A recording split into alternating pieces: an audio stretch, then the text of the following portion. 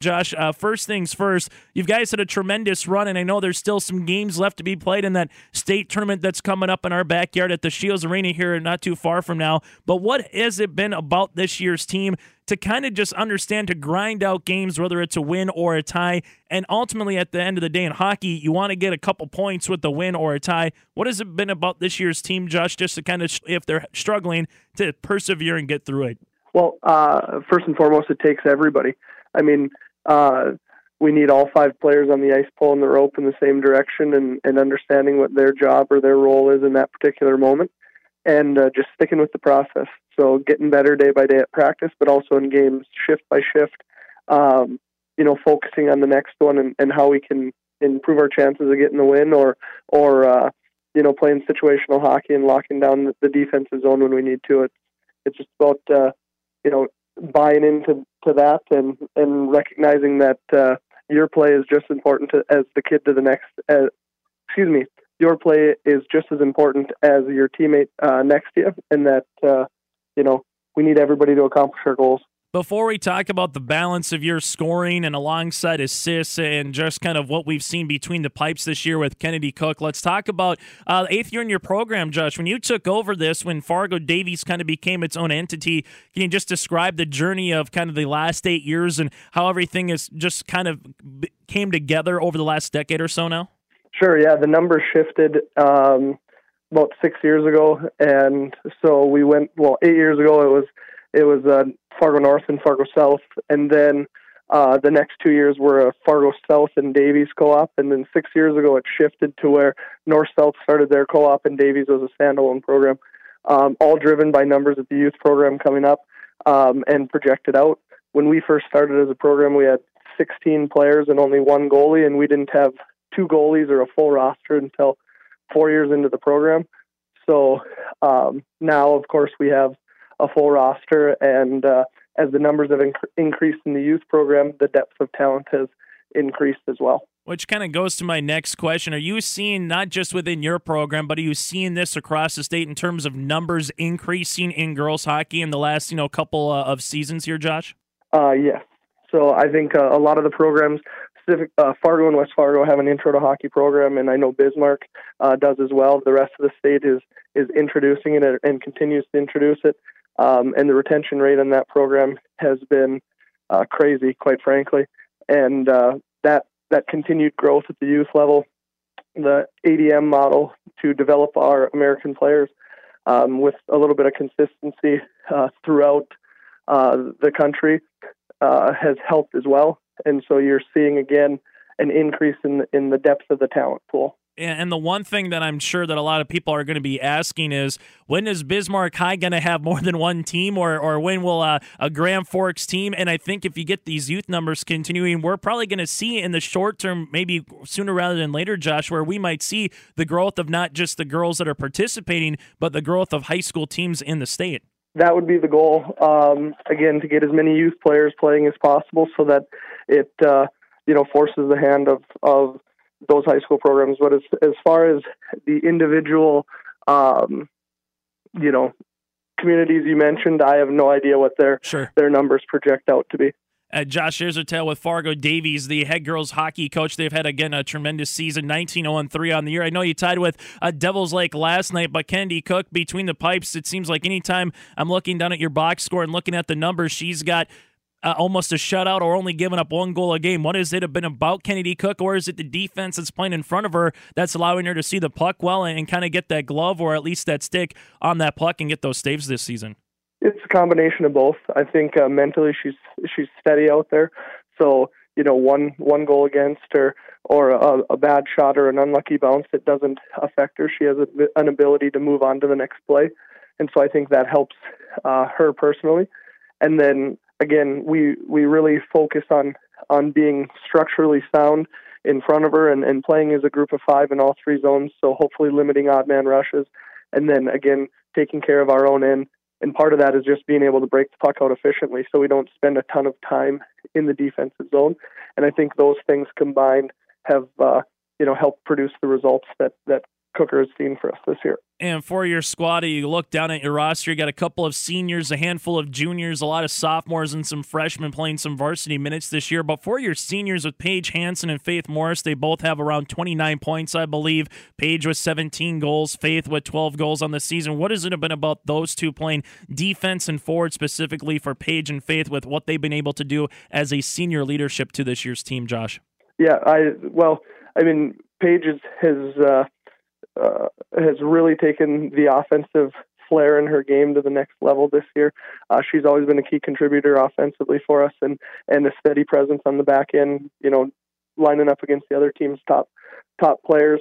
But again, she's got rewarded for the work that she's put in this year, and it's nice to see. And Faith, again, she's been a two-time captain for us, so she oozes leadership, and again, she has a lot of offensive gifts, and it's been nice to see her get rewarded in the offensive zone for that. Yeah. Both of them have been great teammates this year, and it's been great to send them out with the year that they've both been having so far. But we're not done yet. No, you're not done yet, and the regular season gets done later this week for all teams, and then you get to that state tournament, which is going to be in your own backyard at the Shields Arena. So for your squad here, Josh, when you look at kind of your team, what are you going to be doing here in this next week before you get to that state tournament in terms of the little things that you're going to try to tell your squad and what they need to accomplish here in practice before you kind of get to that quarterfinal round matchup? Yeah, well, first and foremost, we have a big game this Friday against Bismarck. That'll decide the number 1 and number 2 seed heading into the state tournament. So that's a big game, and also a nice tune-up game for state. You can't ask for anything better going into that than playing the 5-time defending state champs. And then when it comes to tournament time, it's all about preparation. You take everything that you've learned at practice and applied in games, and all the lessons from the ups and downs of the season, and you be as prepared as you can for that opening round game. And it's going to be a battle this year. All teams are competitive. There's parity in the league like we've never seen before, and the goaltending in the state, has been phenomenal. Just look at last night's game against Devils Lake. Molly Black has a 45 save, 1 goal against performance, and that isn't the only time she's done that. And then there's other goaltenders that have absolutely played rock solid in front of teams that are dangerous with multiple kids that can go and score if you give them an opportunity. So it should be a lot of fun, and we're looking to prepare the best we can so we can put our best foot forward when it matters most. There definitely is something about this time of the year on the ice when you start seeing in Minnesota sectionals going on already, or on the boys' side in the EDC hockey tournament, you're already getting to that point of you win and you advance, you lose and you go home, and then the high school girls hockey state tournament again a week from really tomorrow, starting up at the Shields Arena in Fargo here. Last thing for you, Josh, I always kind of have to ask hockey coaches this. I'm more of a basketball guy, just to be honest, and I know in the game of basketball, if you're a head coach,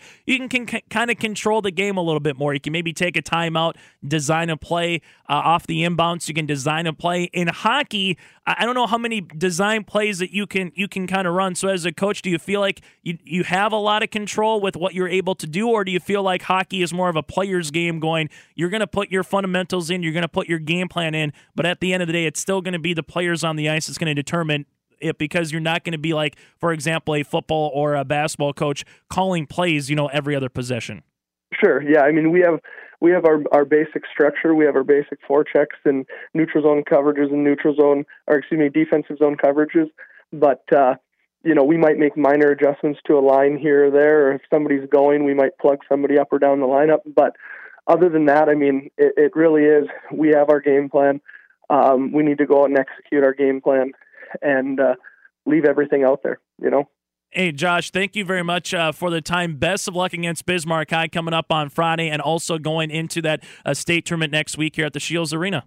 Appreciate the time. Thanks. Steve, I always talk to coaches at the start of the year, and sometimes you're bringing back a lot of starters, so you feel like you should be pretty good. Sometimes you're graduated everybody, and you're not sure what you have. Is that time the most difficult time as a coach? Is it where you go to school and it's dark, and you leave school and it's dark because we don't get enough daylight in January and December? Or as a coach, is it kind of this time because really you look down on both hands, that's about as many practices you have left, barring how the EDC tournament goes, Steve?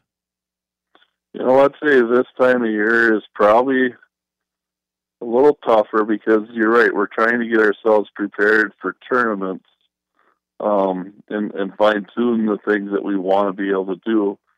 Where at the beginning of the year, you're doing everything to start. But right now we have 3 big EDC games left. And last night, myself and the coaches sat down. What do we want to do? What do we want to really get good at going into these last 3 games into the tournament? So I'd say right now is probably the hardest part because you're trying to get your girls ready to go every night from here on out. And as you mentioned, the EDC tournament, you have some games which could possibly put you at that 2 seed, or if you don't play so well, all of a sudden, if Davies and Red River play well and you still got a game with the Rough Riders left in your schedule, you could be down to a 3 or 4. So every game really down the stretch, Steve, kind of already has a little playoff feel, even if you're not playing Davies or Red River right now. You look at our remaining schedule. We got Central on Friday night, which is a 2-point game at Central, which is always tough to play in Grand Forks. Then we go to Valley City on Tuesday, and then Red River on Thursday. The way we talk about right now, we got to worry about Central on Friday, but that's a 2-point game. We can win that one, and we can win the Valley City one. We've got second locked up, regardless of what happens with Red River. And that's got to be something I'm sure that you'll be talking with your team too, understanding that, hey, if we can get these next 2 wins, Red River, then if you got a girl sick or got a girl that's a little banged up, you can give them some time to prep for the EDC tournament. And Steve, going into the EDC tournament, I know before, if you go back a while, you always was played at the Fargo Civic Center, and the games were on every radio station, and they're even televised on Fox. Then for a while, they went to the Alaris Center to play the quarterfinals and alongside the semis and the championship. And now the EDC for the last couple of years, Steve, has used at home in the quarterfinals. If you're seed 1 through 4, you at least get one more home game before now going to the Shields Center and playing the semis and the state qualifier and the championship. Do you like how the EDC tournament has it now where maybe the regular season means something if you're a top 4 seed to kind of get one more home game if you're a senior? Absolutely. It's important. That first round game is huge for everyone that plays in it. And to be able to stay at home and not have to travel gives you a little bit of advantage because you're not going to have to drive an hour or 2 hours to get to your game. And you can prepare them, hey, this is where our first round game is. And I'll tell you what, the Shack is unbelievable atmosphere now. I always love the Civic Center, and I always will, but the Shack has a great surrounding, and it's just a fun place to play. We're talking with Fargo Shanley girls basketball head coach Steve Jacobson. Steve, what did you like about the Fargo Civic? Because I agree with you. The people are right on top of you. It's kind of got that horseshoe feel to it. It seems like if you're in the second row, you could probably hear the coach what they were going to tell the players in the first row right behind the bench. What did you like about the Civic Center? And I guess what do you like now about the Shield Center when that EDC tournament goes there for both girls and guys coming up in a couple weeks? You talk about Civic Center. If they could ever replace that floor, it's just a great basketball atmosphere. There isn't a bad seat in the house at the Civic. Way back when, we used to hold the state girls tournament there, and when that place is packed, it's loud. Now you talk about NDSU and the Shield Center. It's the same atmosphere. You're in that sort of a bowl situation, and all the echoes, you can hear them all, especially in a big crowd situation. It just makes it fun for the girls to play. And, for your team, Steve, I know that there's some aspirations of getting back to a state tournament, trying to compete at the state tournament, trying to win a title because, let's be honest, Riley Payne, Hadley Huber, Hope Wilson, and Olivia Manuel, your senior class, they kind of can remember the Sarah Jacobsons and the Lauren Rotundas of the world, and they even played in a state title game as well with Riley Payne and Hadley Huber. What's it going to take, Steve, for this squad to kind of give the senior class that one more chance to first obviously get to state, then second try to play in a semifinal game with a shot to play for a state championship once you go down the line? I know as a coach I'm asking you to look farther than one day ahead, Steve, and I know that's always tough to do, but just kind of let's go back and forth and say, if you guys get through the EDC tournament, what's it going to take for this team to get to state again, Steve? Well, here's Riley and Hadley were on the team their 8th grade year when we won that state title for the 3rd time. And then we went back there the following year as a freshman and ended up losing to Legacy, I think, by 2 points in the state championship game. And they remember that. But the nice thing right now is our senior leadership has been fantastic, and they have pushed the younger girls along, and they're all starting to believe that it's a possibility, not even a possibility, that they can win a state championship with this team. And that's what you need going in, is having confidence. And the nice thing, too, is when you get a Mo Hakeem on the inside who's a junior playing well. I know if Emily Strama plays well for you guys just because of her size at 6'3". So Steve, when people go up to you and go, geez, you're bringing in a 6-footer and then you're leaving a 6-footer with another 6+ footer. I know size you can't coach, but size is nice in the game of basketball sometimes, isn't it, with that height?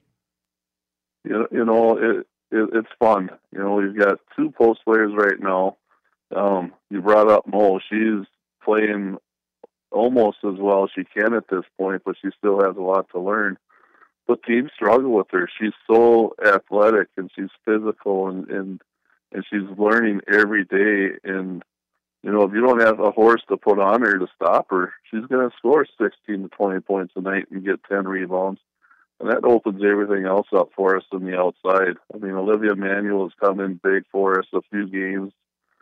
And I'll give Olivia Manuel credit. Her defense has been one of the best I've seen all year out of any player in the state. And that's just her attitude. We're going to go out there and we're going to do the best we can. And Hope Wilson, I give her credit. She doesn't get a lot of playing time, but when she gets in the game, she does everything right. She's such a good young lady that, her attitude is fantastic. Again, I'm sorry. Go ahead, Steve.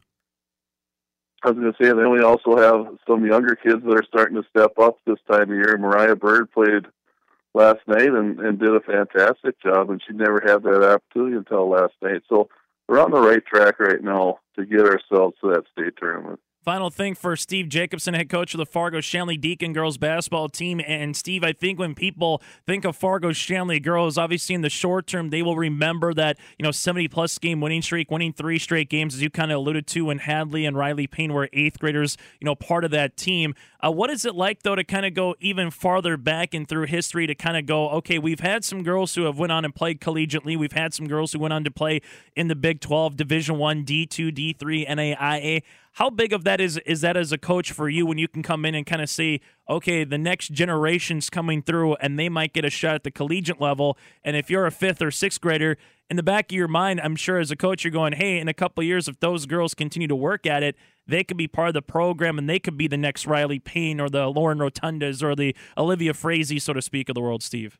And that's the one thing I'll give credit to former coaches, is that the Shanley girls basketball program, starting with Craig Murray, Rick Fletcher, Tim Jacobson, you look at what they've done for this program, and I'm just trying to continue the program and making it, hopefully a little better.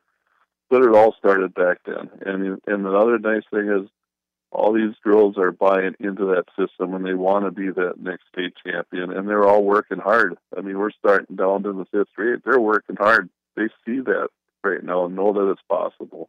Hey, Steve, as always, thank you very much for your time. I'm sure we'll see you at a gym sometime soon, and best of luck down the stretch here in the EDC regular season, okay? Yeah, I appreciate it, Chase, and you have a great day.